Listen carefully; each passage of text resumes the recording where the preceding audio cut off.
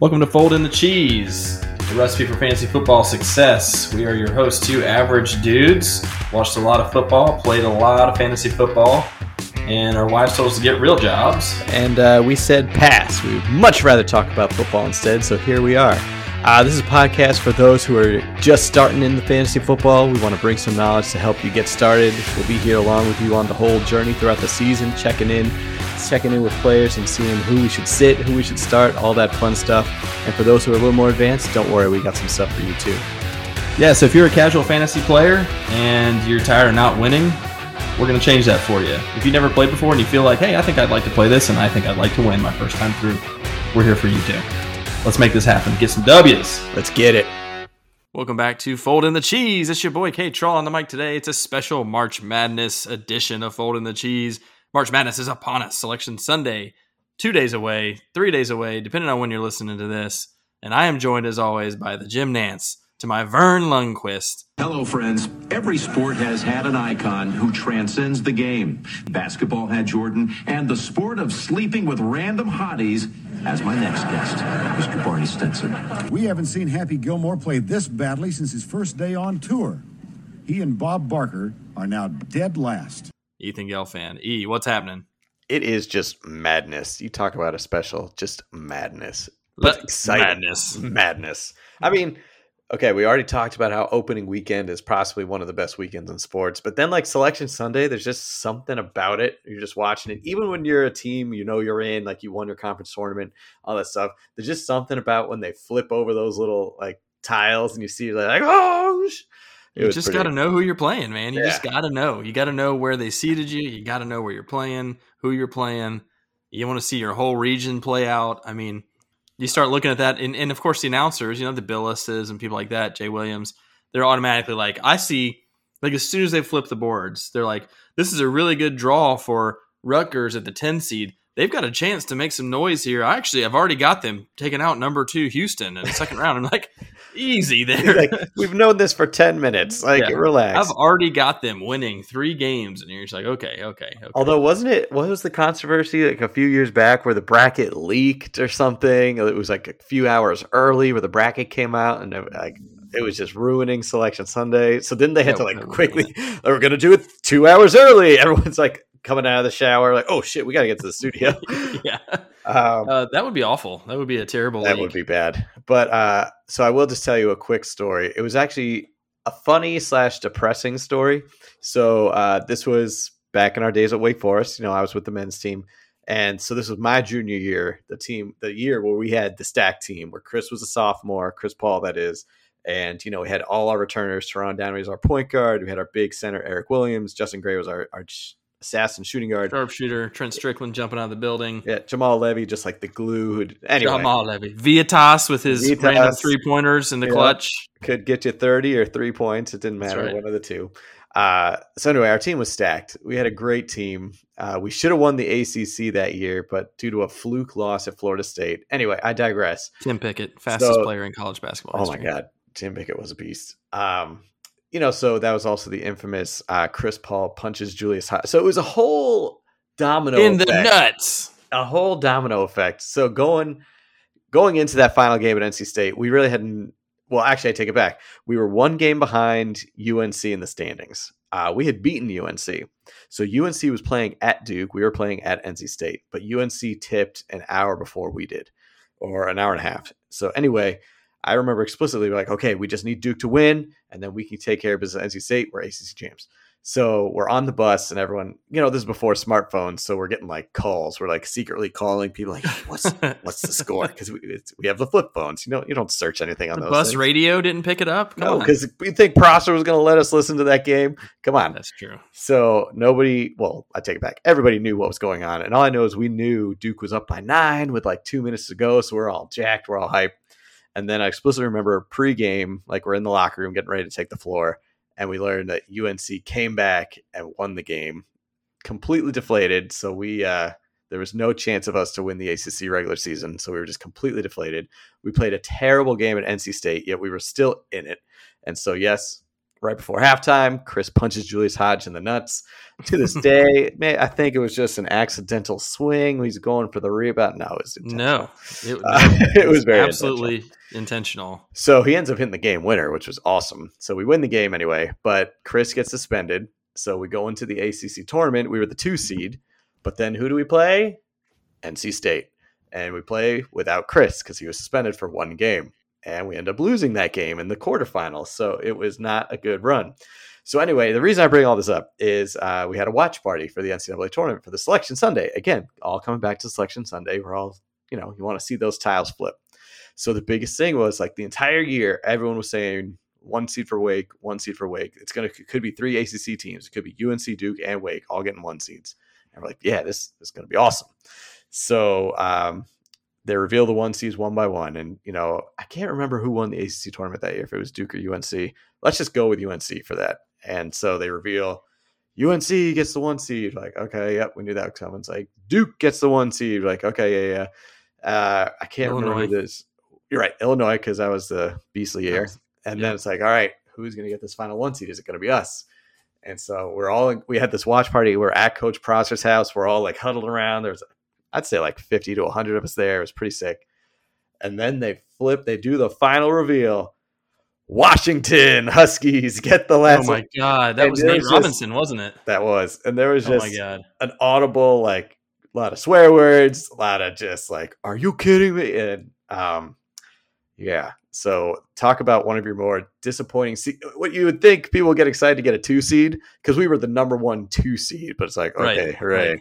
But talk about the most sad and deflating Selection Sunday reveal party ever. Was when we did not get the 1 seed. Then, of course, the rest is history. We go into play in second round in the Midwest region. We played at Cleveland State, and we beat the Mocs of Chattanooga, Tennessee. Yep. The Mocs. And Lemons, we barely beat them. We struggled against them. And then, of course, we ran into the buzzsaw that was the John Beilein coached West Virginia Mountaineers. So, yes, unfortunate turn of events, all coming down to a single punch. It can all kind of be transpired back to that. Or, what? Maybe it's look at Syracuse, Buddy Boeheim doing the same thing now. So we'll see. I mean, he's basically the exact same move, but not in the nuts. But not in the nuts, just in the chest. Way better. I will. We're going to get to the analysis for Selection Sunday here and for March Madness. But my recollection of the Chris Paul nut punch was he was getting fed up with Julius Hodge. He was. In general. Who was a bitch. Who was Julius a dick. Julius Hodge anyway. Was the worst. He was such a bitch. So anyway, CP's getting fed up with him. It's an inbound. It's about to be an inbound. Incorrect. I thought it was an inbound because Eric Williams on the baseline, or Eric Williams was nearby. Eric Williams was nearby. I knew CP knew Big E, as we called him, Eric Williams, who's one of the nastiest men you ever wanted to see in college basketball. Also one of the gentlest giants off the court. I'm sure he's a hell of a guy, but just, the most menacing looking dude. Yes. Anyway. 6'9", 285, big man. You got Big E with you. And CP's like, all right, I got my bodyguard here, basically. I'm just going to go ahead and lay this dude out. Okay, so I see your recollection. Unfortunately, I know it all too well because I shit you not. After the game, Prosser comes up. So, we're at NC State, so it was only an hour and a half away from Wake. So Prosser actually drove himself to the game. So I shit you not. After the game, Prosser, as soon as we get back into the locker room, he throws me his keys and he says, Ethan, get back to the office right now and cue up the tape. I was like, oh, God. So first of all, this man has the nicest Mercedes of all time. You got to drive his car. And I have to drive his car an hour and a half back to Winston-Salem by myself. Just terrified if I do anything to this car. So anyway, I've seen this clip too many times. So basically what was happening is we were on offense. And yes, Hodge had been getting chippy with Chris all game, entire game, being very physical. So on this play in particular, we were on offense and Chris was under the basket. And they were both kind of jockeying for position to get a rebound. And, Julius was kind of using his arms, kind of, stiff arming and grabbing and pulling. And so rebound happened. And then they started making their way back to the other end of the court. Wham. So then Chris just kind of drops the hammer down. And so when I was sitting on the bench, I thought live time, I thought Big E did it by accident, like because they were just going up at the rebound. I was like, "Oh, if Big E had done it, Julius Hodge would be buried in the floor somewhere." Well, I thought it was an incidental one from Big E. I obviously didn't see it was the Chris. Very intentional. Very intentional. So yes, that was quite something. But real quick about Big E. Okay, again, nicest man off the court, just such a gentle giant. But he was also the sweatiest human being in history. So again, he was a massive man. He was 6'9", 285. And in practice, we'd have these drills where everyone would just practice taking a charge. Okay, so it's like the coaches would have this big old blocking pad, and you just kind of run into the guy, and you practice falling down and flopping and sliding on the ground. So, normal people fall, get up. So Big E will sweat if he sneezes. Okay, so this man just is dripping sweat. So I always dreaded friggin' this drill. And so they would always split the guards and the big men. And every manager would always like, I got the guards. I was like, shit, I got stuck with the big men. And every time Eric Williams would take that charge, he would literally slide halfway across the damn court because he was so sopping wet with sweat. And I would have to mop up. I would have to quickly get down and towel up all that sweat so no one would slip. God. Oh, it was so bad. He was so sweaty. That is hilarious. He was, God, I love that team. I just rewatched the clip, by the way. And you're correct in your recollection. You know who else was down there with him bodyguarding? Chris Ellis. Also a bad mofo. Chris Ellis was in that play? Also, dude, you don't want to be part of. Yes. That's awesome. Chris Ellis also hanging out down there. So okay, can I tell you another quick, funny Wake Forest Chris Ellis story, though? All right. So again, everyone who sees Chris Ellis, you're like, oh, he's from Atlanta. He's like hardcore. He's this, oh, damn. He's 6'8", 6'9", big dude. Big. Yeah. I kid you not. On road trips, he and I would quiz each other on movie quotes. Okay. So his movie knowledge was very extensive. It was very impressive. I was like, dang, he's good. But this was the best. So we would always try and come up with some really minute ones to stump each other. I gave him one from Romy and Michelle's high school reunion. Oh my God.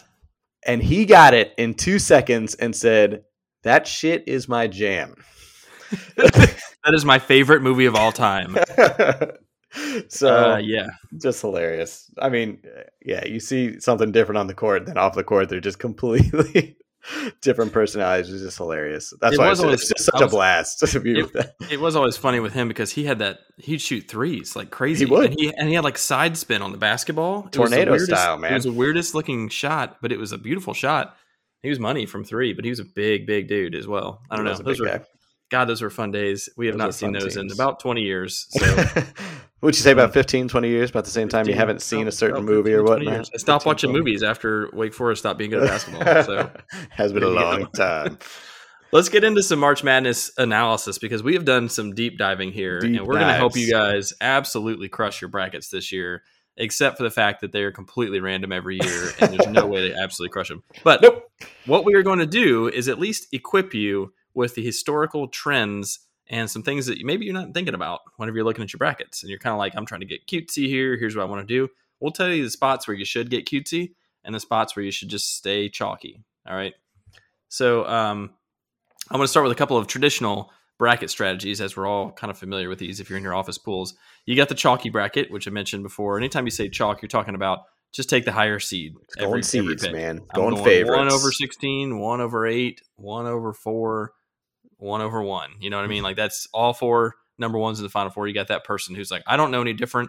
And the people who make the selections know better than I do. I'm just going to trust them. I'm taking all of the higher seeds, right? Never works, but it gets you kind of far. And those people will hang in the tournament for a while. And then they usually get upset because they're like, "What? Oh, my champion lost!" And like, well, you cannot take all ones all the way. You've got Mr. or Mrs. Upset Special who picks every upset ever. I mean, I'm actually more likely to be this person who's kind of like, I've got a 12 and a 13 in the Elite Eight. You know, it's like, people are like, yeah, it's great if it works out. Doesn't often work out. Do you call that cutesy if you get like too many upset specials?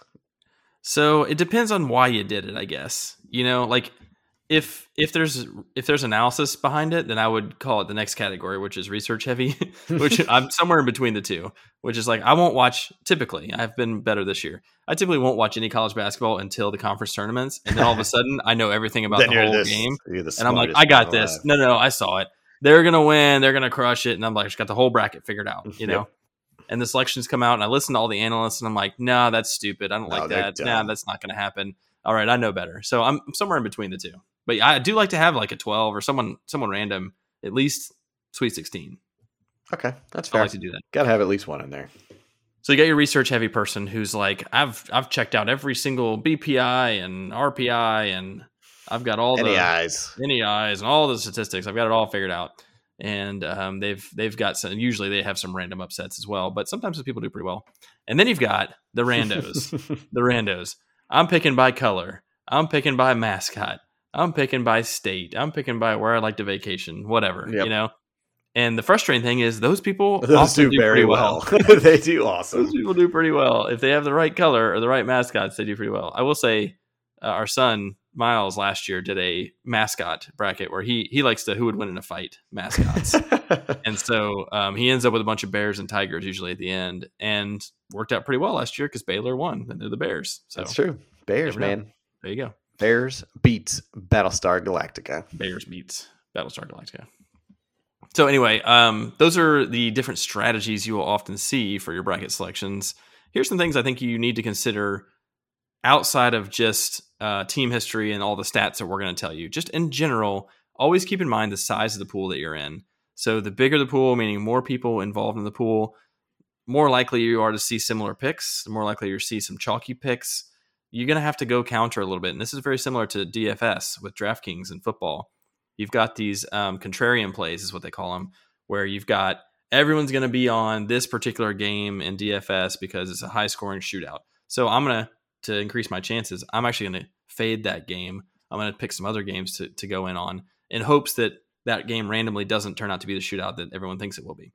The same is true in your March Madness pool. If you think there's a very clear-cut favorite, like this year, for instance, would be Gonzaga, everyone's going to be all over Gonzaga because they're first number one overall. Would you say they're clear cut though? I feel like this is the first year where there's there are probably 4 teams who could vie for the number one overall.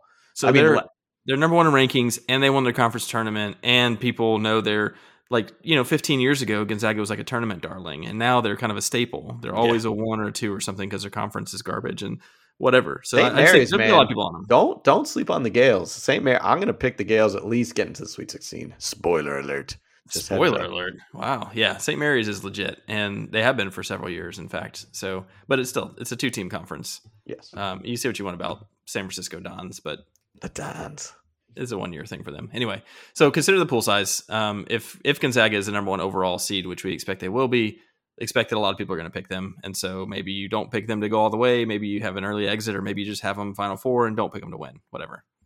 The other thing you want to look at is your pool rules. I've been in some pools where you get extra points for upset picks. And so in those pools, not only should you expect that more people will pick upsets, but you're going to have to pick a few more than you're probably comfortable with too, because those upsets are worth it a lot. If you have a 12 over a 5, you might get 7 extra points for that, So look at the rules, make sure you know how your scoring goes, plan accordingly. Other thing I'd say, same with fantasy football, know your other participants. If you're in I always think about SEC country because I've been in Atlanta and now Nashville. People in these cities love the SEC teams. Their SEC teams. So they're going to have Tennessee going really far. They're going to have Auburn going really far. Kentucky. Don't Arkansas, forget about Kentucky. Like the teams, I'm just looking through the rankings here, Kentucky, Arkansas. They're going to have all the SEC teams going super far. And that doesn't mean they won't. It's just, again, if you want to play contrarian, know your pool, know the other people in your pool, and maybe go against the grain a little bit. And then the last piece of advice before we get into the numbers, don't pick all number 1 seeds to make it to the Final Four. It has happened one time since 1985. That's 37 years. It has happened once. Okay? Don't do it. Don't do it. Just say no. Just say, what are we on? Dare now? That's a 90s. You talk about send it in, big fella. It's a Vern Lundquist. There you go. Talk about 1985. That's prime Dare time. I guess it was more like 94, but still, that era. That's true. Very true. Does Dare still exist? Dare does still exist. I still see the cars every now and then driving around. Really? The Dare cars. I wish I sold those T-shirts. Just the D. We used to have. Didn't we also get like a? Speaking of car, didn't we also get a card? Didn't we get a Dare card or like a complete certificate? Maybe just certificate. Say no for life. Yeah. Boy, that one did not stick with us. What did DARE stand for? Drug awareness. Drug. Alcohol? I think it was Stat boy. drug and alcohol resistance. I don't know. I got to look it up right now. What does it stand for? You continue. Drug abuse resistance something. DARE meaning. You keep going. I'm going to. Okay. Oh, here we go. Wait. No. This is like the mission statement. You got to use the periods and then see what the acronym is. DARE. I think it was drug abuse resistance education or something like that. Now it just gave me the definition of the word DARE. Dang it.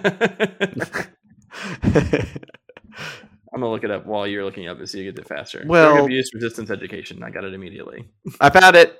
Define, assess, respond, evaluate. Oh, those are the steps. You find someone comatose. Oh yeah, that lion was the mascot. He was a jacked lion. You tell me he wasn't doing some roids? Come on, he's jacked. Look at this guy. Look at him. They didn't consider roids as part of their program. Yeah, he's jacked. These are mostly narcotics. Drug abuse resistance. So I was, I can actually proudly say I've never used narcotics, but yeah, alcohol on the other hand, which was not part of the program. Different story. Let's get into some analysis. Oh, and I would like for you to start because I've been talking a ton already, and I've got a bunch of data as well, and people are going to be tired of hearing me. So let's just weave some stuff in there. You want to weave? All right, weave it. Well, so Kemper and I both kind of split up. We figured, okay, you know what? We're going to do some deep dive into analysis. We really want to kind of see what data is out there and maybe be a good predictor or just kind of see some trends. So the stats that I was looking at was basically, and keep in mind, these statistics and data, I'm sure you're going to hear the same from Kemper, are from 1985 on, just because that's kind of once the bracket became 64 teams.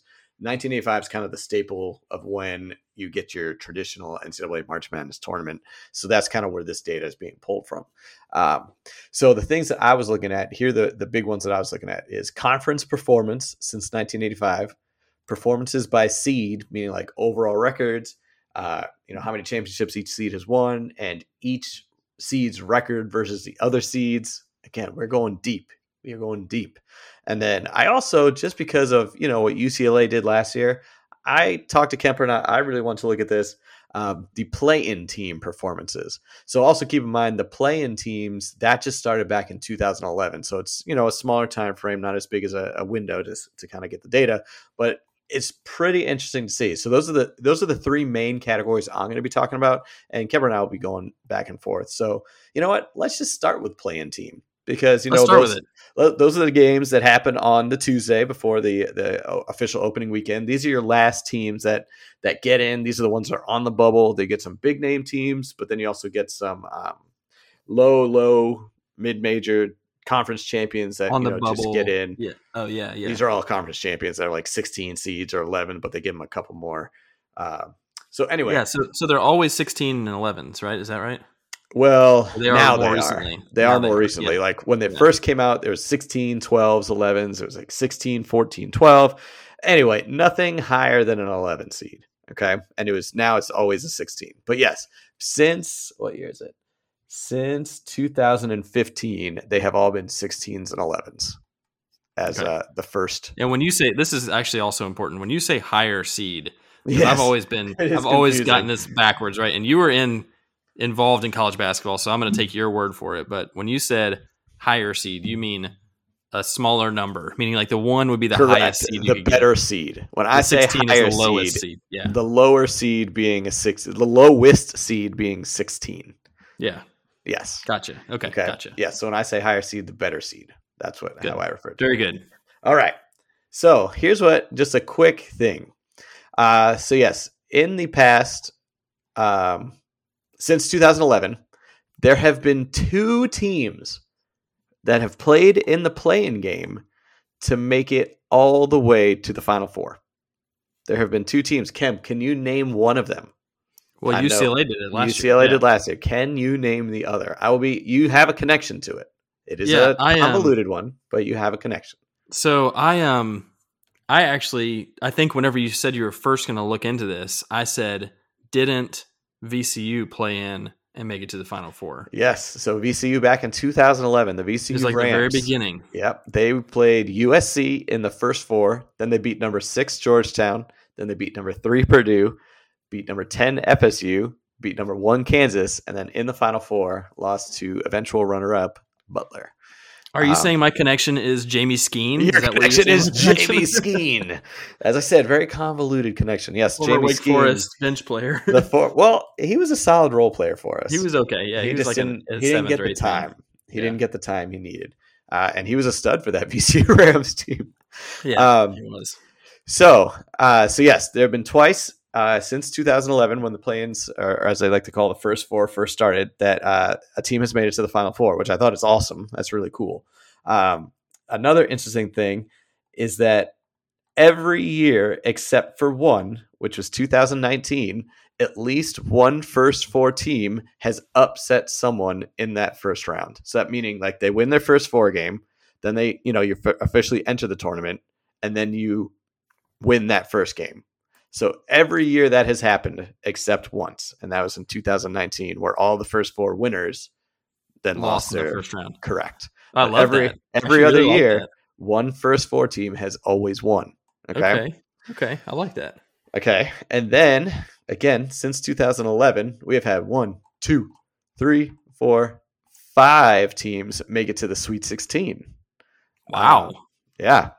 So I mean, these are always like it's not the 16, obviously. So it's like it's always the 11. It's or 11. There 12. So it's really 11s. 11 ranked VCU or 11 seeded VCU, 13th seeded LaSalle in 2013, 11 seeded Tennessee in 2014, and 11 seeded Syracuse. Remember when they went on that run back in 2018? And then, of course, last year UCLA. So we've had 5 teams make it to the Sweet 16. We have had 1, 2, 3, 4, 5, 6, 7, 8, 9 make it past the first round. So you're talking about you're upset. You're winning the first 4, then you're getting into the tournament in that first round, upsetting whoever they beat. So to synthesize this, I would say, from what I'm hearing, yes, I would pick one of the play-in teams to win their first round game. Yes, an upset. Because another interesting fact: and no year have 2 play-in team winners won their first round game. It's always only been 1. So you got to find that right one. Okay. Interesting. So I'd say maybe that's like our first nugget for people. Pick a play-in team to win a game. Just one. Okay. I'm going to take some notes here. I'm going to put us like a full Bible of like how to pick your bracket here. Yeah. So, I mean, don't poo-poo the play-in team, the first 4 games, man, because every year except for 2019, they have won at least 1 game. So you got to choose one of them. I mean, if history is telling us anything, it's that these first 4 playing games, you're going to have one winner in that first. I guess they call it the second round now. They do, which is kind of garbage. I don't. It is kind of dumb. Yeah. Let's just call it what it is. Like you shouldn't have really been in the tournament, but we kind of threw you a bone. It's a play-in game. Now you're in the first round. I just think that should still be the first round. Yeah. Anyway. Because I digress. To take just so we can get our listeners on the right page. So technically, they call the first 4 games. That's the first round. Then you have the round of 64, which is technically the second round. The round of 32, which is essentially the third round, and then you go Sweet 16, Elite 8, Final 4, champion. So they have it. That was fun. Watching the play-in teams was cool. To kind of, I did not think that they would have one that every year except for one you'd have at least one winner, and then to have so much success. 2 Final Fours, a few Elite 8s, a lot of Sweet 16s. I mean, damn, man. That's pretty good. Okay. All right. So that's going to be all the info for the play-in games. Yes. Do you want to move on to your next bit? You want me to jump in? What do you want to do? Why don't we just alternate a little bit? You jump in if you feel it. You're feeling good about it.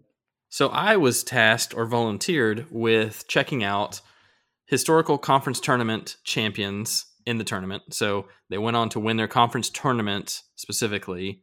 And does that carry momentum into the big tournament? Because you always wonder, like, this team's hot. They've won their last 6 games. Well, 4 of those were in the tournament, right? And I also wanted to look at a stat that I'd kind of heard about last year when I was doing my brackets, which is take a look at preseason rankings and their performance in the tournament. So as I was looking at preseason rankings, I started to also look at final rankings, which are the rankings that come out right before the tournament starts. The last rankings should come out next Monday for this tournament. So preseason rankings and final rankings, and then how they did in their conference tournament. So I also, and I don't want to steal any of your thunder here, but I had some seed information as far as champions go, not as far as like how far they typically go, but just to give you an idea of like I looked at the last 20 years of tournaments. And so rather than going all the way back to 85, I thought the tournaments changed a decent amount as well. Maybe you get a little bit clearer idea of some trends if you just look at the last 20 years. So that's what I did. There was a little more madness, I think. Historically, they've gotten better at rankings. They've gotten better at non-conference games and all that, right? Madness.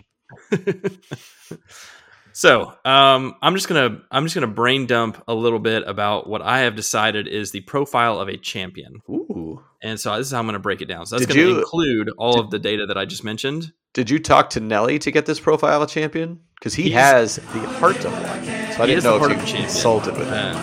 Ain't no way they can stop me now. Right. Nelly, because I'm on my way. I can feel my ring coming. Anyway, we could do this all. We could go on and on. Can we call Chris? I'm sure he could help us with this too. Let's just get him on the line. So I've got the profile of a champion for you. This is going to include a little bit of seed information, a little bit of conference affiliation, a little bit of conference tournament experience. This has got a little bit of everything. Okay. Right. So I'm stealing a little bit of your thunder, but I think you're going to deep dive a little bit more. So Here we go. Number one seeds in the Final Four since 1985. This is the one stat that I did go back to 85. Okay. I mentioned this earlier. Only once have all four number ones made it to the Final Four. Don't pick all four number ones. Don't do it. Only four times, have three of the four number one seeds made it to the Final Four. So I was a little surprised by that. So really, don't even pick three of them to make it there. What you're seeing the most of are 1 and 2 number one seeds making it to the Final Four. Pretty evenly split. 14 times, 2 of the Final Four, half of the Final Four were number one seeds. 15 times, only 1 number one seed made it to the Final Four.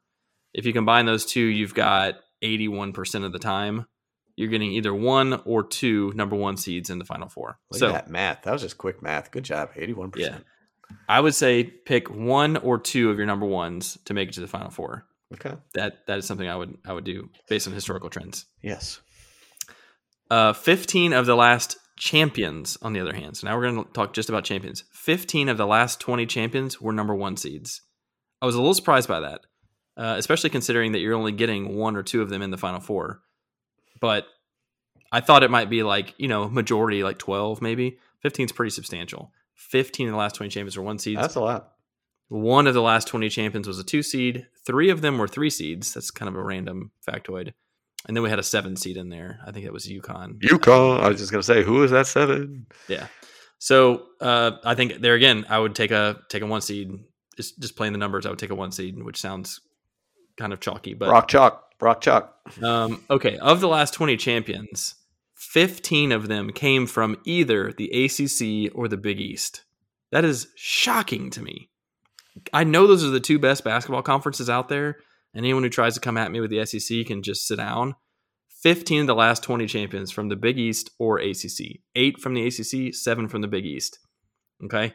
So, and 8 of the last 10 as well. So you're still, even more recently, 8 of the last 10 came from those 2 conferences. In the last 20, you've seen 3 from the SEC. You've seen 2 from the Big 12. There has not been a single champion from the Pac-12 or the Big 10 in the last 20 years. Poor Big 10, because it was the year 2000. Just missing Temper's deep dive. Come on, give Mateen Cleave some love. Mateen. Give him I some did love. love Mateen Cleave back in the day. Do the pump in the shoulders, like do the little running man on the court. I did used to love him. He was good because he was little. He was tiny. A little guy. Okay, so there again, Big East, ACC. Give preference to them. Conference tournament champions. This was actually not a great indicator. So of the last 20 champions, only 9 of them were also champions of their conference tournament. I thought that was kind of interesting. It's really kind of 50-50. So it's not a great indicator for you. Only 3 of the last 10 were also champions of their conference tournament, and all 3 of those came out of the Big East. So the only conference tournament that seemed, more recently at least, to have any real weight was the Big East tournament. So surprisingly, that tournament is like the longest and like the biggest. Oh, yeah. And, Big East tournament's also always so much fun. One of the best Big East tournaments, and this is actually probably one of those times, was the Kemba Walker UConn team, where they had to play the first day. I think they had to play 5 or 6 games in the Big East tournament alone, and they won that. They won on a tear. Yeah, they were like a 10 seed or something, and they went on a tear. And they won that, and then they won the tournament that year. Yep. So, I mean, There's that quintessential team right there. My gosh. Yeah. So I would say, for the most part, especially in the last 10 years, I would probably stay away from conference tournament champions. I think the exception would be the Big East there. The last traditional Power Five school to win both the conference tournament and win the national championship was Duke in 2010. That's been 11 years. And that was a team that beat Butler, was it not? Where Gordon Yes, Hayward had Gordon that Hayward. last second heave. Oh, if that had gone in, honestly, probably the best win championship game of all time. If that it would have goes been, in. and it actually is one of the best anyway because It it would, yeah. came down to that shot and because of how close it was. But that was a hell of a shot. So I would probably not choose a conference tournament champion if you need to. Big East is your safest bet, but yeah, that's not going to give you a whole lot. Real quick, going on to that, so obviously we equated, okay, well, if you're winning your conference tournament, you're hot, you're in the zone. Would you equate then on the flip side, you're playing for 3-4 games in 3 or 4 days, tired? You think that that would play why? That'd be I think it definitely plays into it for sure. You're a little bit spent because you got all that energy out for. Because I think these guys want to win the tournament championship, right? They get hyped about it, and so it's sort of like you've already accomplished what you wanted to, or that's the apex of your season, or whatever. But yeah, I think emotionally they're spent, and I think physically they're worn out too. So what you're telling me is Wake Forest is putting themselves in a perfect position. Yeah. So I didn't deep dive this, but I did see a stat recently that said at least the last 10 national champions made it to at least the semifinals of their conference tournament. Dang it! So yeah, opening round. It's like threading a needle there, right? Yeah, there's a threading the needle where like you don't want to win it, but you either want to be in the semifinals or make it to the finals and lose. Basically. Yeah, I feel like semis are fair. I feel like that's fair. So I think you do want someone who does well in their conference tournament, but maybe not even necessarily the winner. However, I will say this is a different category, but 6 of the last 10 national runners-up, so second place, they made it to the championship and they lost. 6 of the last 10 were conference tournament champions. See, that's where I can equate seeing like where you're getting hot. I just think of these Michigan teams where they were solid during the regular season, and then all of a sudden they turn it up in their conference tournament. They'll win the Big Ten. They'll get like a 4 or 5 seed. I think one year they were an 8, and then they made it all the way to the championship game. They lost to Louisville, and then they lost to Nova, right? Was that the other time they lost within the past 10 years?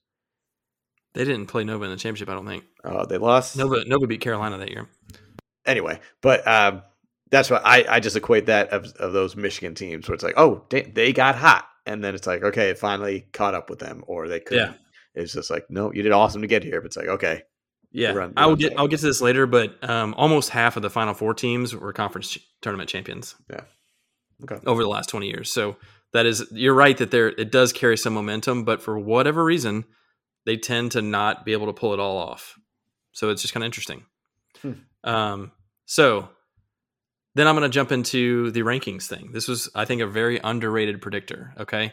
So preseason rankings are most interesting to me. Final rankings, they just kind of tell you that they're going to end up as you would say, a low seed in the tournament. That's still backwards for me. So 17 of the last 20 champions were ranked in the preseason top 25. Preseason. So they were somewhere in the top 25. 16 of the 20 were preseason top 10. So, I mean, you're like, I think what that tells you is that they're looking at talent when they're doing the preseason rankings. They're looking at recruiting classes and talent and maybe coaching, right? And so although those teams will kind of fall in and out throughout the season, by the end of the year, they'll be back. I think that the argument is that talent's going to win out and coaching is going to win out. So 16 of the last 20 champions were ranked in the top 10 preseason. That's the stat I'm going to hang on to. 17 of them were ranked at all, but since 16 of them were top 10, I'm going to go with that. 12 were in the top 5. Wow. I think 16 in the top 10 is the most compelling. Top 10, yeah. All 20 were ranked in the final rankings, which we both kind of laughed because we're like, well, obviously they won, but the final rankings meaning the rankings that come out right before the tournament starts. So the top 25 teams in the final rankings are going to comprise the 6 and 7 seeds, the first 6 and 7 seeds of each region, typically. So if UCLA had won last year, per se, that would have bucked that trend, right? Because I do not. They would have been the first one to have not been ranked in the final rankings. 17 of the last 20 were ranked in the top 10 in the final rankings. 16 of the last 20 were ranked in the top 7 in the final rankings. So again, that just confirms that like 15 were number 1 seeds, basically. I mean, that's sort of what that tells you. Okay. So I've kind of composed this little list here. profile of a champion. They're number 1, they're ranked in the preseason top 10. Number 2, they're ranked in the top 10 of the final rankings. They are a number 1 seed, or maybe a number 3 seed if you want to get cute. There's a second most likely. I'd say big preference to the ACC or the Big East because they've got 15 of the last 20 tournament champions. They've also got 15 teams in each of those conferences. They do have a lot of teams in each conference. If it's the ACC, I wouldn't necessarily give preference to a conference tournament champion. If it's the Big East, I'd be fine with it. And so when I look at all that stats and data and all that information, that brings me to 2 teams as most likely champions based on history, and that's Duke and Villanova. Both those teams are currently ranked in the top 10. They were preseason top 10. They'll both be a 1, 2, or 3 seed, most likely. And they're in ACC and Big East. Okay. It's quite... And I think there's a possibility. So I gave a couple of possibilities too. Like it's possible that you could see Kansas or Baylor, although the Big 12 has only won 1 championship in the last 20 years. And that was last year. And then the slump busters, these are ones I think Wait have a second. shot. That's not right. Because Kansas won it within the past 10 years. Bill Self has a title with Kansas. He's been there longer than 10 years. I know, but you're saying that only one Big 12 team has won it in the past 20 years, and you're saying that was Baylor. But Bill Self has won a title with Kansas. I apologize for calling you out on the stats here, but they have won. They've won 1. Granted, it's only 1, which is kind of disappointing, but I do know that Kansas did win. They won. And it has to be within the last 20 years. I want to say, who did they beat? They played Memphis in that epic game with Derrick Rose. Oh, that was years ago. But I think it was the early 2000s, I would have thought. So it was 2008. Okay, so maybe they have 2 champions in. Maybe this didn't include the Baylor championship last year. Okay. They Oh no, I had 2 from the Big 12. Oh, it was no, Memphis, I had 2 from the Big 12. Oh, you do have 2 Pac-12? I mean Big 12. 2 from the Big 12 and 3 from the SEC. Oh, okay, yeah. I thought you only said 1. Would that be? No. I had 2 in there. Okay, 2 good. from the Big 12, 3 from the SEC, none from the Pac-12 or Big 10. Okay. So yeah, so that's why like Kansas is like a possibility because the Big 12 has not done as well, but they have the rankings, and they could very well likely end up in a 1 seed. Same with Baylor. They've got the preseason and postseason rankings. There we go. The slump busters here would be UCLA, Purdue, and Gonzaga, all because of conference affiliation. They do fit the bill as far as preseason rankings go.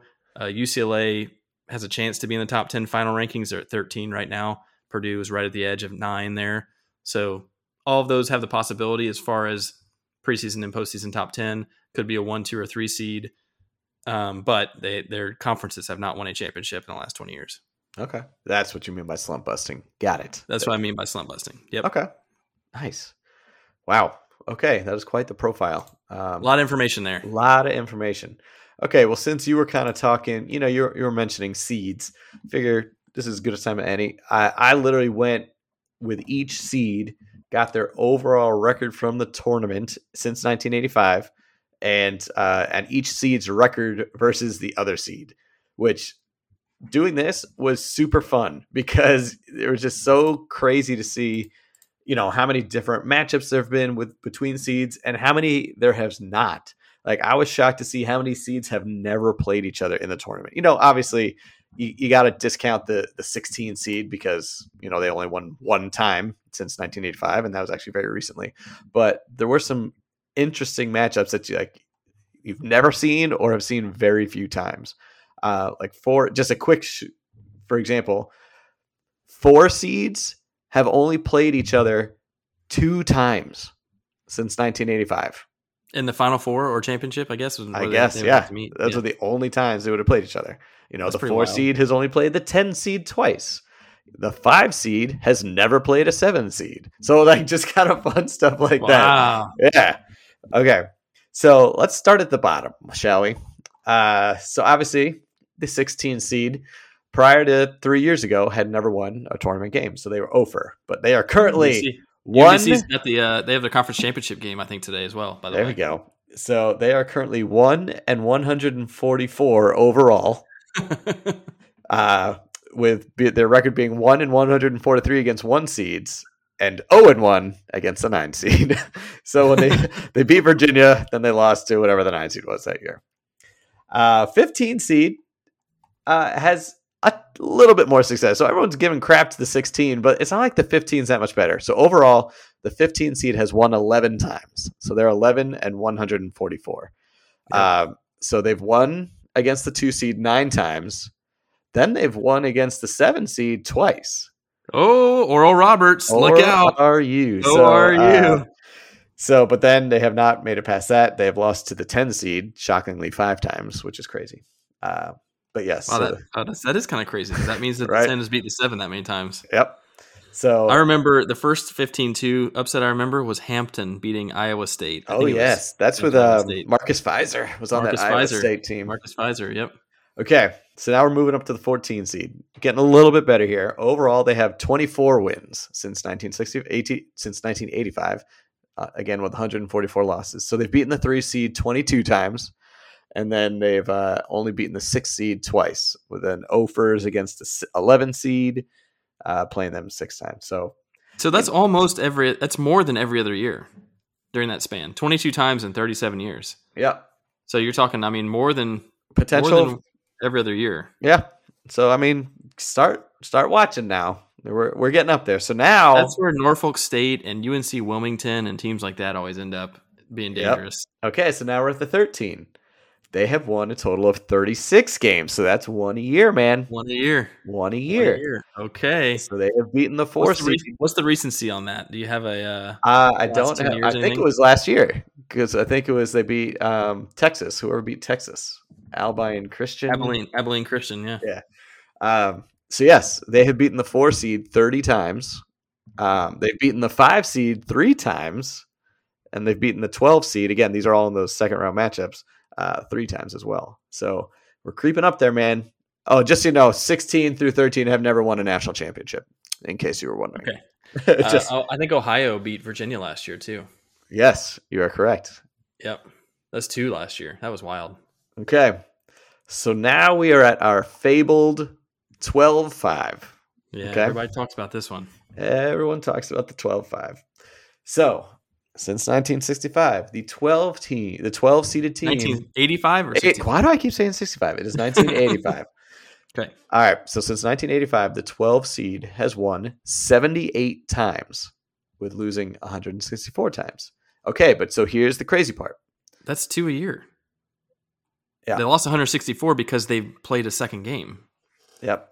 And so they have beaten the 5 seed 40 times. So that's more than, that's just slightly over more than once a year. But then, so you're like, well, wait, there's still more wins there, because then they keep winning. They've beaten the 4 seed 13 times. Again, this is since 1985. So it's a lot of years, but still 13 times. That's saying they've made it to the Sweet 16. Every third year they make it. Now we had Oregon State did it last year, so maybe this is not the year to do it. Maybe you stop at 1 win. Give them 1. Yeah, they've earned at least 1. So they've won 78 times since 1985. And crazy enough, they have a winning record against the 13 seed. They're 9-3. That's their only winning record. Against the 1, they're 0-20. 4, they're 13-29, and obviously they play the 5 the most. So there's a lot of losses, but they do have a good amount of wins. So hang on. So against the 1, they've never won. Did they play an 8 or a 9? You said they have played the 8 twice, and they are 2-0 against the 8 seed. Okay. They're 0-2 against the 2 seed. Well, that was Loyola last year, wasn't it? I guess they were the 8 that Oregon State would have played. Yeah, that sounds about right, because they beat Illinois, right? Yeah, they beat Illinois. Yeah, so they beat Loyola, and that was one of those. Okay. So if you're gonna take the 12 to win against the 5, and you're gonna take the 4, then it's a little dicey, right? They're a little dicey. 13-29, which is not bad. Yeah, which is not bad at all. If you have the 13 upsetting the 4 and the 12 upsetting the 5, take the 12. And if you have the 8 beating the 1 somehow, take the 12. Yep. There you go. There's your path. Don't take a 12 to beat a 1 in the Sweet 16. No, do not do 0-20. 0-20. All right, so now we're at the 11 seed. This is where it gets a little interesting. You're starting to get starting to even out a little bit. So the 11 seed is 98 and 164 all time. Okay, so this is the 11 seed. So typically the 11 plays the 6. So we mentioned that the 12 has beaten the 5 a shade under 50 times. Okay, well, this 11 has beaten the 6 60 times since 1985. So I mean, that's almost 2 a year. Almost 2 a year. Okay. So you're starting to see where they're playing other seeds more as well. So after they beat the 6, then more than likely they're playing the 3. Okay. They're 18 and 38 against the 3. So they got 18 wins. So that's every other year they're beating the 3. Okay. Not bad. Every third year. Yeah. Is it every third? No. Yeah. 18 plus 18 is 36. Not 18 of 38. 18. Oh, well, 38. I'm just saying they've had 18 wins in 35 years. But anyway. I got you. Yeah, got you. But then here's what's crazy. They've played the number 1 seed 9 times. Their record against the 1 seed is 4-5. Wow. It's 4-5. Yet their record against the 2 seed is 3-15. Wow. So they obviously UCLA beat Michigan last year, I guess, to make it to the Final Four. Yeah. That was one of those. That was one. So did they end up playing Alabama? So VCU beat that Kansas team. So there's another one. Yeah. They played so those Arkansas. are just playing games. I think Arkansas beat Alabama last year, maybe, or something like that. So anyway, I just found that interesting. A great record against the 1 seed with a terrible record against the 2 seed, 3-15. Pick 2 11s to win a game. Yep. Okay. Now we're up to the 10. 10 overall is 105 and 168. Again, still no national champions. So against the 7 seed, they are 67 and 101. So you're almost getting 1 2. Out of 3, kind of, yeah. Almost there. 701. And then after that, it's not as great. So you don't see your 10s necessarily going as far. So next you would see the 10s playing the 2 seed, where they are 22 and 40. So they've won 22 times, but they've also lost 40 times. Toss up. I don't really see the 10s going that far. This is a cutesy pick where you're kind of exactly. It certainly does happen, but again, if you want to play probability of your 2s getting further in the tournament in general, we'll see. Okay, so now we're moving up to the 9. The 9 has fewer wins than the 10 seed. The 9 seed has won 98 times and lost 168 times. So obviously the 8 and 9, they figured to toss up. And if you look historically, it basically is. You're looking at 81 and 87. Okay. So, take that for what it is. As far as then once they go to play the number 1 seed, I would stop there because they are 8 and 73 since 1985. Wow. So not great odds. So yeah, I would cut your losses there. Okay. Moving up to the 8 seed. They have won significantly more games than the 9 seed. So that means once they beat the 9, they have a better chance of progressing further, which is interesting. You think what's the difference in that 1 seed? It's a toss-up, yeah. You think. They have won 126 games versus 167 losses. So again, against the 9 seed, they're 87 and 81. But then you go up to them when they play the 1 seed, they have won 18 times. They have won 18 times. Granted, they've lost 71 because that's the most common matchup. But they have won 18 times against the 1 seed. But then you look at that and you say, okay, if they ever advance past that, they've beaten the 4 seed 7 times. They're 7-4 against the 4 seed. They're 3-1 against the 5. They're 3-1 against the 6. They're 5-4 against the 2 seed. The only seed they have a losing record at, besides the 1, is a 3 seed where they're 0-2. And shockingly, an 8 is 0-2 against the 12 seed. Yes. So there you go. Oregon State 12 matchup, give it to the 12. Okay, so that is interesting. So 8 and 9, just for if you don't pay that much attention, these are often going to be Power 5 schools that are bubble teams. Yeah. All right. So this is where you end up with teams that didn't win their conference tournament, but they maybe had a good run at the end. This is where last year it was like Missouri and Oklahoma and teams like that. Wisconsin and North Carolina were an 8-9 last year. Georgia Tech was in there. Like these are usually Power 5 schools that had like a solid season. Mediocre. Yeah, they're kind of mediocre, and so keep an eye on those. And the thing about those teams is they play good enough schedules that they've already played the best teams in the country. Yep. And so they can compete. They've got that resume. They know how to play. They're in a big conference. They can scare you. Players, they can scare you. It really is kind of scary. It's a tough second round matchup because you'd almost would prefer year one to play like even somebody like a St. Mary's who like is a great team this year in particular, but they might be like a 4 seed. I was gonna say they'd be a 4 or 5. It's my guess. I mean, you almost prefer them to play St. Mary's because St. Mary's has only played Gonzaga and a bunch of no names, you know. Whereas if you get like Miami or somebody who's played Carolina and Duke and Wake Forest, vaunted Wake Forest team, and those teams are dangerous. And now that we've hit the 8, it is the lowest seed to officially win one national champion. So we've got one champion coming out of the 8 seed. Okay, I'll move a little quicker now. Going up to the 7 seed, they're almost at a 500 record. They're 150 and 167. So the record against the 10 is 101 and 67. So you're feeling pretty good about that. Then moving on past that, typically they play the 2 seed. They are 30 and 68, which you're looking at one win almost, potentially one a year, maybe. So then after that, you're not seeing much. They're sub 500 against they're sub 500 against everybody but the 10 and the 4 seed. They're 4-2 against the 4 seed for whatever reason. Okay. But what was the record against the 2 again? 30 and 68. Okay. And they have one national champion out of the 7 seed as well, and that was that UConn team we already talked about. Okay. Moving up to the 6 seed, we are officially above 500 for overall record at our 6 seed. Okay, here we go. They are 189 and 166 all time. Okay. Since 1985. But again, we talked about the 5-12. We talked about the 6-11. This is where it does get dangerous in that first round because they are only 140 and 60 against that 11 seed. Okay. So, again, you're winning almost 2-1, but still, it's a little dicey. Mm-hmm. And then once you get past that, you typically face the 3 seed, and they have a decent record against the 3 seed. They are 39 and 53 all time. So that's almost 50-50 all time against the 3 seed.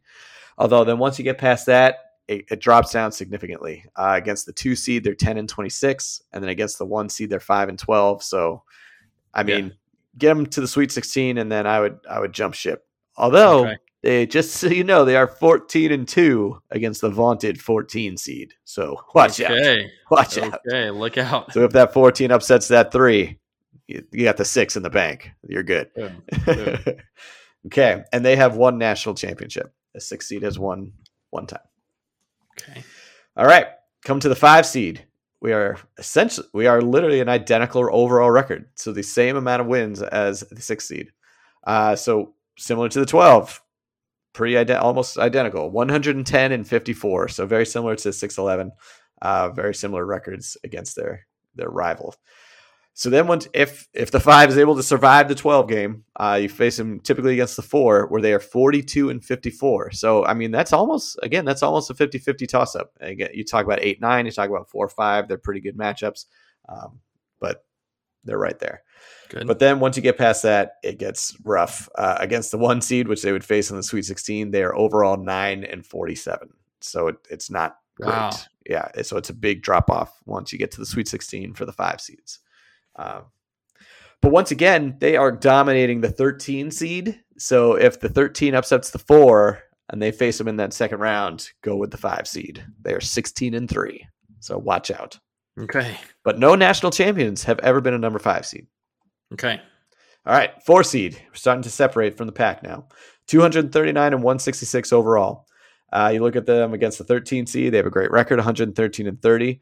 As we talked about going against the 5, which is their most likely second round matchup, they got 54 and 42. Okay. So again, they're just above 500. Then you start looking to the Sweet 16 where they're playing the 1 seed, 22 and 54. So not that much better than the 5. So there seems to be a big drop off once you get to the Sweet 16. So, as you talked about, you're seeing 1s, 2s, 3s. The 4s are kind of starting the trend of dropping off once you get to the Sweet 16.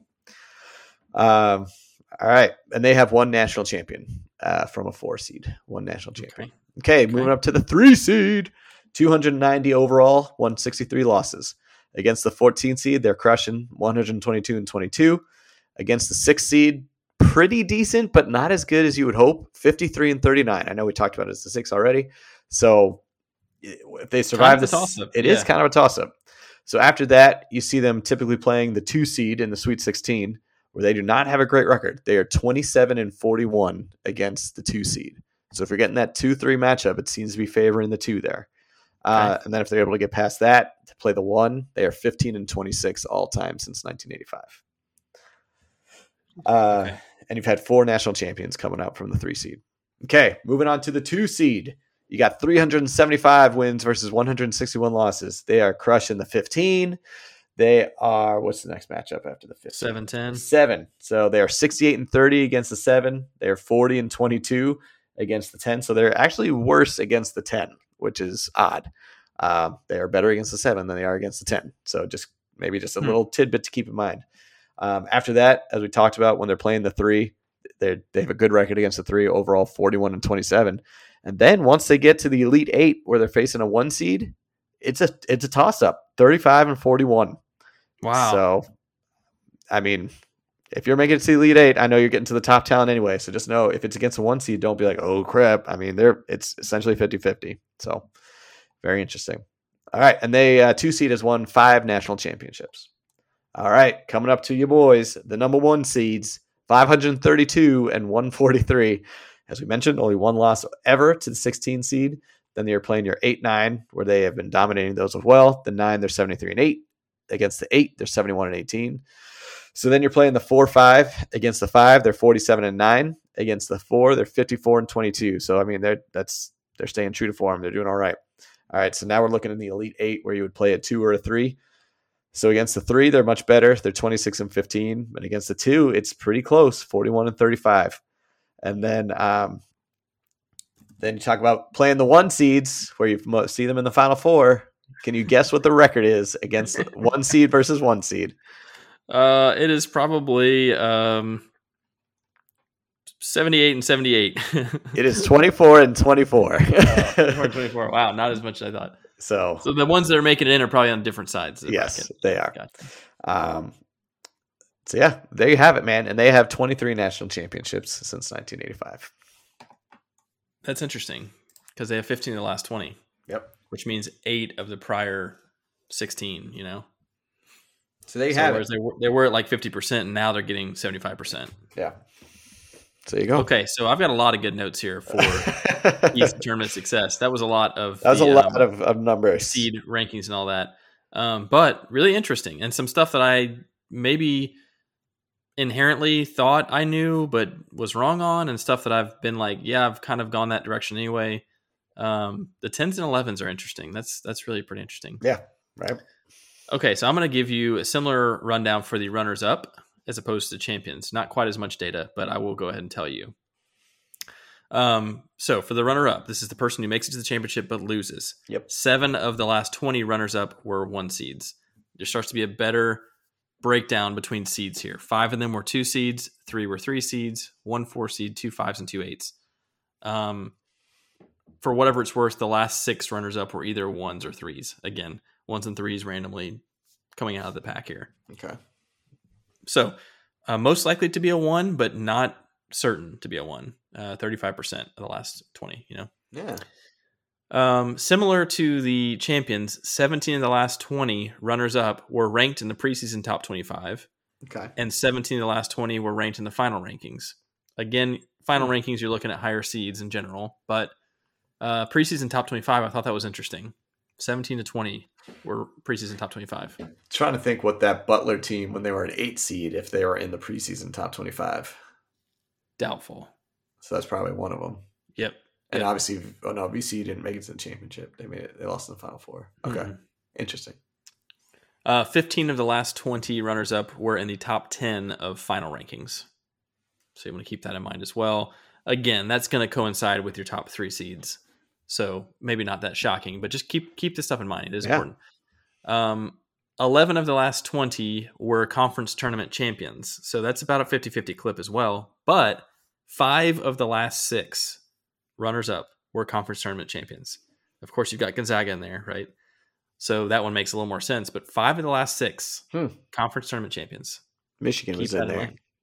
Yeah. Okay. Conference tournament champion. Yeah. So if you want to look at a runner-up, the conference tournaments could be a really good indicator for you. Was Auburn a conference tournament champion? They must have been when they lost to Virginia. Was that championship or Final Four? Oh, they beat Texas Tech in the final, didn't they? I think it was. Yeah, that was it. Final Four. Yeah. Okay.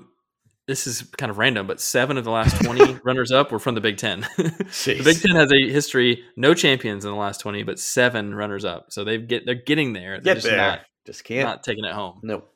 3 from the Big 12, 2 from each of the Pac-12, ACC, West Coast Conference, those are both Gonzaga, and the Horizon Conference, both Butler. 1 from the SEC, 1 from Conference USA. So, again, kind of evenly split, but significant that 7 of the 20 were from the Big Ten. Oh, was the Conference USA was at Memphis at the time? Yeah. Yep. That was the Memphis-Kansas game. Yep. Okay. So, the profile of a runner-up, similar to the champion. I don't think Nelly had that song. He didn't have. It's the profile heart of a almost number two. It's the heart of a number 2. Yes. I feel like Mr. Hankey had a remix of Nelly on that one. Anyway, profile of a runner-up. They were ranked in preseason top 25. They were ranked in the top 10 in final rankings. A 1, 2, or 3 seed. Preference for the Big Ten. And recent preference for a conference tournament champion. So I would say here, look who wins the Big Ten Conference Championship. I was going to say, do you think the Big Ten hangs that on their hats like, hey, we're always the runner-up. Give it up. Always for us. number 2. Maybe they've got most Final Fours or something weird like that in the last 20 years. But anyway, so I'm looking at the Big Ten Conference champion and taking a good hard look at them as a potential runner-up here, especially if it is Purdue or Illinois, because both of those teams were ranked in the preseason top 25. And if they win their conference tournament, will end up in the top 10 in final rankings. Purdue is currently 9, Wisconsin is 12, Illinois is 15 or 16 if you're looking at AP or coaches poll. The case against Wisconsin, of course, is they were not preseason ranked. Mm-hmm. And so even if they go and win the Big Ten Conference Tournament Championship, it would be a slump buster for them to dang outliers. So possibilities outside of Purdue and Illinois, who are my 2 favorites to be the runner-up, Kansas and Baylor and Kentucky. They fit the bill for preseason rankings, ranked at the end of the year, top 10, probably be a 1, 2, or 3. They just don't fit the Big Ten, of course, and conference tournaments don't really matter as much. Slump buster here would be Auburn or Wisconsin. In Auburn, I think, trying to remember why they were a slump buster. Wisconsin was because they weren't preseason top 25. Auburn was ranked in the preseason, but they may not have been can't remember why they're a slump buster for some reason or another. I can't remember. It would be against the trend. Okay. Interesting. I like these profiles. It's kind of like almost like our perfect draft we did for fantasy football here. Yeah. Yeah. Okay. So I think this kind of flows very well because I'm going to quickly kind of go through conference performance. So I literally looked at every single conference since 1985 to see what their overall winning percentage is and how many national titles that conference has won. So just so you know, don't pick the NEC, Big South, or American East. They have only won one game ever versus 27, 22, and 21 losses. So they have a 3.57 or 4.5% of winning percentage. Wow. There. So don't pick them. Some interesting picks. So the one conference to have, there are 2 conferences which have won national titles, but have an overall sub 50% winning percentage. So the Big West has one national title. Can you tell me who the team was out of the Big West? Big West. I mean, this is since 85. So I was going to say this is not San Francisco who won like in the 60s. This was the Runnin' Rebels team of Las Vegas, UNLV. Arcanian, Larry Johnson. So they out of the Big West, they're only 22-35 in the tournament though, so not a great winning percentage. Yeah, they won like 6 games that year. Yeah. So the other conference that has 6 national titles but a sub 50% winning percentage is the SEC. The SEC is 150 and 164 overall at a 47% winning percentage. Yeah, I mean, they're putting in a lot of teams, so they are. Obviously, and again, that's a lot of those 8-9 teams are going to come out of the big conferences. So I'm not shocked by that. Obviously, Florida and Kentucky are the big championship teams there. But yeah, interesting. So this is just a nerd fact I found interesting. So obviously we've had some conference realignment. We've had conferences get bigger and such. So for example, looking at the Pac-10. So this is before they were the Pac-12. So the Pac-10 had a 57% winning percentage, okay, when it was just the 10 of them. Once they have switched to the Pac-12, guess what their winning percentage is? 46. 57%. It's been so it is staying on trend. And they have helping out with that. They have won 2 national titles since '85. Both back to back UCLA. Yep. Yeah, so the O'Bannon brothers, Tyus Edney. And then same deal. So the Big 8 turned into the Big 12. So the Big 8 had a 57% winning percentage. Now guess what the Big 12 has as a winning percentage? I'm just going to stay on theme here. 57.9%. So 58%. So again, they're just, it doesn't matter when they add 4 teams, they're just doing the same thing. And although I would tell you, like, that's a big boon for the conference that they added 4 teams and didn't change their winning percentage. Like, I think you worry that's good or bad. I think it's good, and that like you worry like when you grab those teams, like you're talking teams like TCU, like these are not basketball schools, and you still have that same winning percentages. It speaks pretty well. So they have won 3 national titles. Okay. All right. So then in third place we have the Big 10 with a 60% winning percentage. So they're second. Great runner-up. They're second among Power 5, and they have excellent runner-up team. Yes, and they have 3 national titles since 1985. And then coming in second with a 61% winning percentage is, who do you think? Who's second? ACC. Is the Big East. Big East. Oh, man. 8 national titles, and they were, again, a 61% national winning percentage. And coming in first place with a 13 national titles since 1985, the ACC winning at an impressive 66%. And you know this. And you know it. Come at me about not the best basketball conference. Get out of here. So just a couple little tidbits to note. The A10 is usually kind of a darling in those kind of upsets in the beginning. They're just a shade under 50%. If you want to, St. Joe's, yeah. Conference USA is at straight up 50%. So look at them to give you that, maybe that upset in that first round. That was Cincinnati all those years, probably. That's true. Since he was, they were beastly teams. Yeah.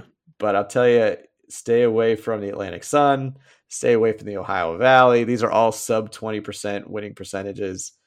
You know who's awful in the tournament is the freaking MAC. They were just my next team. They are 34% winning percentage. I mean, they have the worst. They might be the worst basketball. Ohio won last year, man. They won the 13 game. 13 I know, but they're never good at basketball. None of those teams. I don't get it. That's true. Don't get it. I mean, I used to work in because they got some dangerously good football teams. You know, like they're pretty decent football teams. They're just terrible, and that's right in the Midwest. Like you just think, well, the Midwest are going to the power teams, I guess. You're going to the Big Ten. Yeah, that's true. So anyway, so you have it, man. ACC number 1, Big East number 2, Big 10, Big 12, Pac-12 in terms of, and SEC surprisingly far down in terms of overall winning percentage. Yeah, that is interesting. I mean, they're behind the Horizon. They're behind the West Coast, Conference USA, American. American Gonzaga pretty much are the West Coast and Horizon. American is a small sample size, but so yeah. So there you have it. Very interesting. Okay, so so far I have 15 keys to tournament success. So I'm going to finish off with some Final Four data for you real quick here. Let's hear it. Tying back into the preseason rankings and all that. So 67 of the last 80 Final Four teams. This is 20 years, 4 teams every year, obviously. 67 of those were ranked in the preseason top 25. So again, you're talking about a lot of pedigree. 13 were not. 48 of the 80 were in the preseason top 10. So a little over half are going to be preseason top 10 teams. So if you're looking at taking 2 of those 1 seeds to make it, I would look at the ones that were preseason top 10. 70 of the last 80 Final Four teams were ranked in the final rankings. So again, it's uncommon that these teams are going to higher than like a 6 or 7 seed are going to make it to the Final Four, but 10 times it's happened. And 54 of 80 were in the top 10 of final rankings. So again, that's mostly for seeding, but that's the top 10 rankings, top 3 seeds. So more than half in the top 3 seeds. I mentioned this earlier. Only 36 of 80 Final Four teams were also conference tournament champions. So that is not a great indicator. It can get you there. It can get you the runner up, but I wouldn't choose 3 teams, for instance. You're looking at a little bit less than half. Maybe 2 of them could be conference champions in your bracket, but be careful about that. 6 mid-major conference tournament champions have made the Final Four in the last 11 years. So every other year or so, you've got a mid-major conference tournament champion. It was Gonzaga last year as a good example, but it's not always just Gonzaga and Butler. There are some others that will make it. VCU is a good example. Probably came in hot off their tournament, I would assume, and carried that momentum. So the mid-majors may be more likely to do it coming out of their conference tournaments. Just not the MAC, according to Kemper. Not the MAC. They're garbage. 70 of the last 80 Final Four teams were either a Power 5 conference or the Big East. And I lump in the Big East with Power 5s in basketball because they're every bit as good. So, I mean, these are vast majority major schools, Big 10, Big 12, Pac-12, ACC, SEC, Big East. Most of your Final Four teams are going to come from one of those major conferences. But 10 times, which is about one every other year, you're going to get one of these darlings from a small conference. Dare you say Cinderella? Cinderella, a number 1 seed Gonzaga. Cinderellaing their way to the Final Four. Yes. Yeah. Woo. So that's what I got for Final Four for you. All right. Again, check the preseason rankings, check the final rankings. That's for seeding, obviously, but check the preseason rankings. It's a better indicator than you would think. And then stick with big conferences for your Final Four. But then if you want to sneak in someone like Gonzaga, that's fine. And then consider Big East a Power 5 conference at this point, Power 6. Although if you're Kyle Seeger, don't look at the preseason rankings because what was Michigan, like 6? They were super high up there. But I'll tell you what, if they make the tournament, that's exactly what I would do. Anything could happen. Make the tournament. A team like Michigan is one that's going to prove that fact correct. It'll be interesting to see what they do in their conference tournament. This is if they have a deep run, it's going to be one of those classic Michigan runs. They'll do better than they did last year as a number 1 seed. So it'll be interesting. Juwan, he's back. He's back. He's back from his slap suspension. Oh my gosh. So yeah, a lot of knowledge in there, a lot of facts, a lot of data. I mean, we're coming to you again after Selection Sunday. We'll talk a little bit about the breakdown of the bracket and all that and kind of give you some more final thoughts. But this is definitely a deep dive into the analytics of it, just some fun stats that we thought would be helpful in helping to see how your bracket's going to shape up. So again, there's a lot in here. You got to re-listen a few times, I think, just to hear our wonderful voices. You want to hear all that stuff. So make sure you put it on repeat, put it on like 0.5 speed. Because that's where Kemper just hits his sweet spot. Oh man, the slurring comes out big time, and it's like 10 in the morning. I've not had a drop to drink. Let me give you the 16 keys to tournament success. Oh, the Sweet 16. Yes. The Sweet 16 of keys to tournament success. Number 1, pick one and only one play-in team to win a first-round game as well. Yes. Okay, so take an 11 seed. They won their play-in game. It's an 11 over a 6. Take one of those guys to win the first round as well. You basically have a 50% chance because it's either 16s or 11s. We know the 16s are not going to win, so you got an 11. Pick one of the 11s from the play-in games to win. Okay, champion needs to be a preseason top 10 and final rankings top 10. So look back at the preseason top 10, find out who's also ranked in the top 10 of the final rankings. There's a lot of crossover. Believe it or not, there's probably still 5 or 6 teams that were preseason top 10 that are going to be final top 10. Don't pick a conference tournament champion to win the whole thing. Pick 1 or 2 number 1s to make it to the Final Four. Don't take 3 or 4, but give yourself 1 or 2 of them. 1 or 2. Pick a 1 seed to win it all. Pick a 13 to win a game. Pick a 12 to win a game. And if you have a 12 winning a game and they're going to play against an 8 or 9, if you have that upset, take the 12 to win that one too. Pick 2 11s to win a game. I'm going with 2 11s this year. So one from the play-in. One play-in and one other 11. Pick 2 10s to win a game. 8 and 9 is a toss-up, but don't pick either of them to beat the 1. If you have an 8 beating a 1, take them to the Final Four. All the way. For real. I mean, they're like really good against everybody else. That's true. Because they're like, we beat the 1, we're gold. Other than the 12. Like the rare exception is exactly what happened last year, which is like, Loyola beats Illinois and then loses to Oregon State. It's a rare exception. But if you have an 8 beating a 1, which could happen, take them all the way. Yeah, take them to the Final Four. Pick a number 7. Pick one number 7 to win 2 games. So have a 2 seed get upset in the second round by a 7 somewhere. 3 and 6 and 4 and 5 are kind of toss-ups. 1's crushed the 5 seeds, pretty good against the 4s. So those are toss-ups. Mm-hmm. If you want to take some upsets, if you get upset points, if you want to be contrarian, take a 6 over 3. 4 and 5, flip a coin. 2s are 35 and 41 against 1s in the Elite 8. So if you got a 1-2 matchup and you have, let's say you have all 4, chalky bracket, 1-2, 1-2, 1-2, 1-2. Take 2 2s and 2 1s out of those because it's basically a toss-up. Runner-up could be Purdue or Illinois, Big Ten champion. The runner-up is the Big Ten. Champion could be Duke or Villanova. The ACC crushes 66% win percentage in tournament history. Just want to throw that in there. And then 3 of your 4 Final Four teams need to have been ranked in the preseason top 10. Okay. There you have it. Top 25 at least. We're not going to say sweet. We're going to say the savory 16 keys to your bracket success. 16. Yeah, I feel like Sweet 16 is probably trademark. We're already getting sued for mentioning the big game previously. Yeah. So salty 16. It could be a lot of different things. Salty, savory, spectacular. Any S's? I don't like spectacular. Umami. I like savory. Savory's pretty good. That's good. Savory, sweet. Maybe even sultry if you want to go a different vibe. Hey, yeah. Turn on some red lights. Get your sultry 16. Get the Barry White going. Yeah. So savory, sultry, whichever you want to go. Those are the 16 keys to bracket success, finding your champion.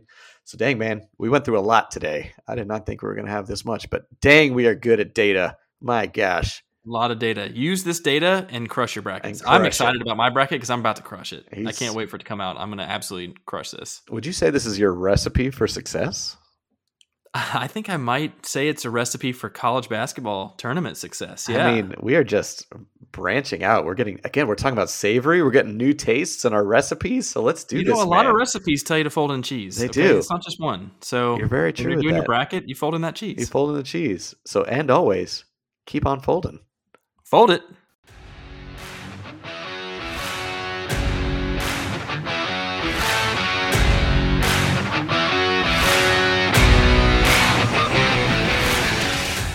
Ready, Freddy, crazy little thing called love. Don't you dare put that in the back. Or else I will find you in the red light and give you savory 16s. I'll bite you on the back 16 times if you don't give me savory 16s.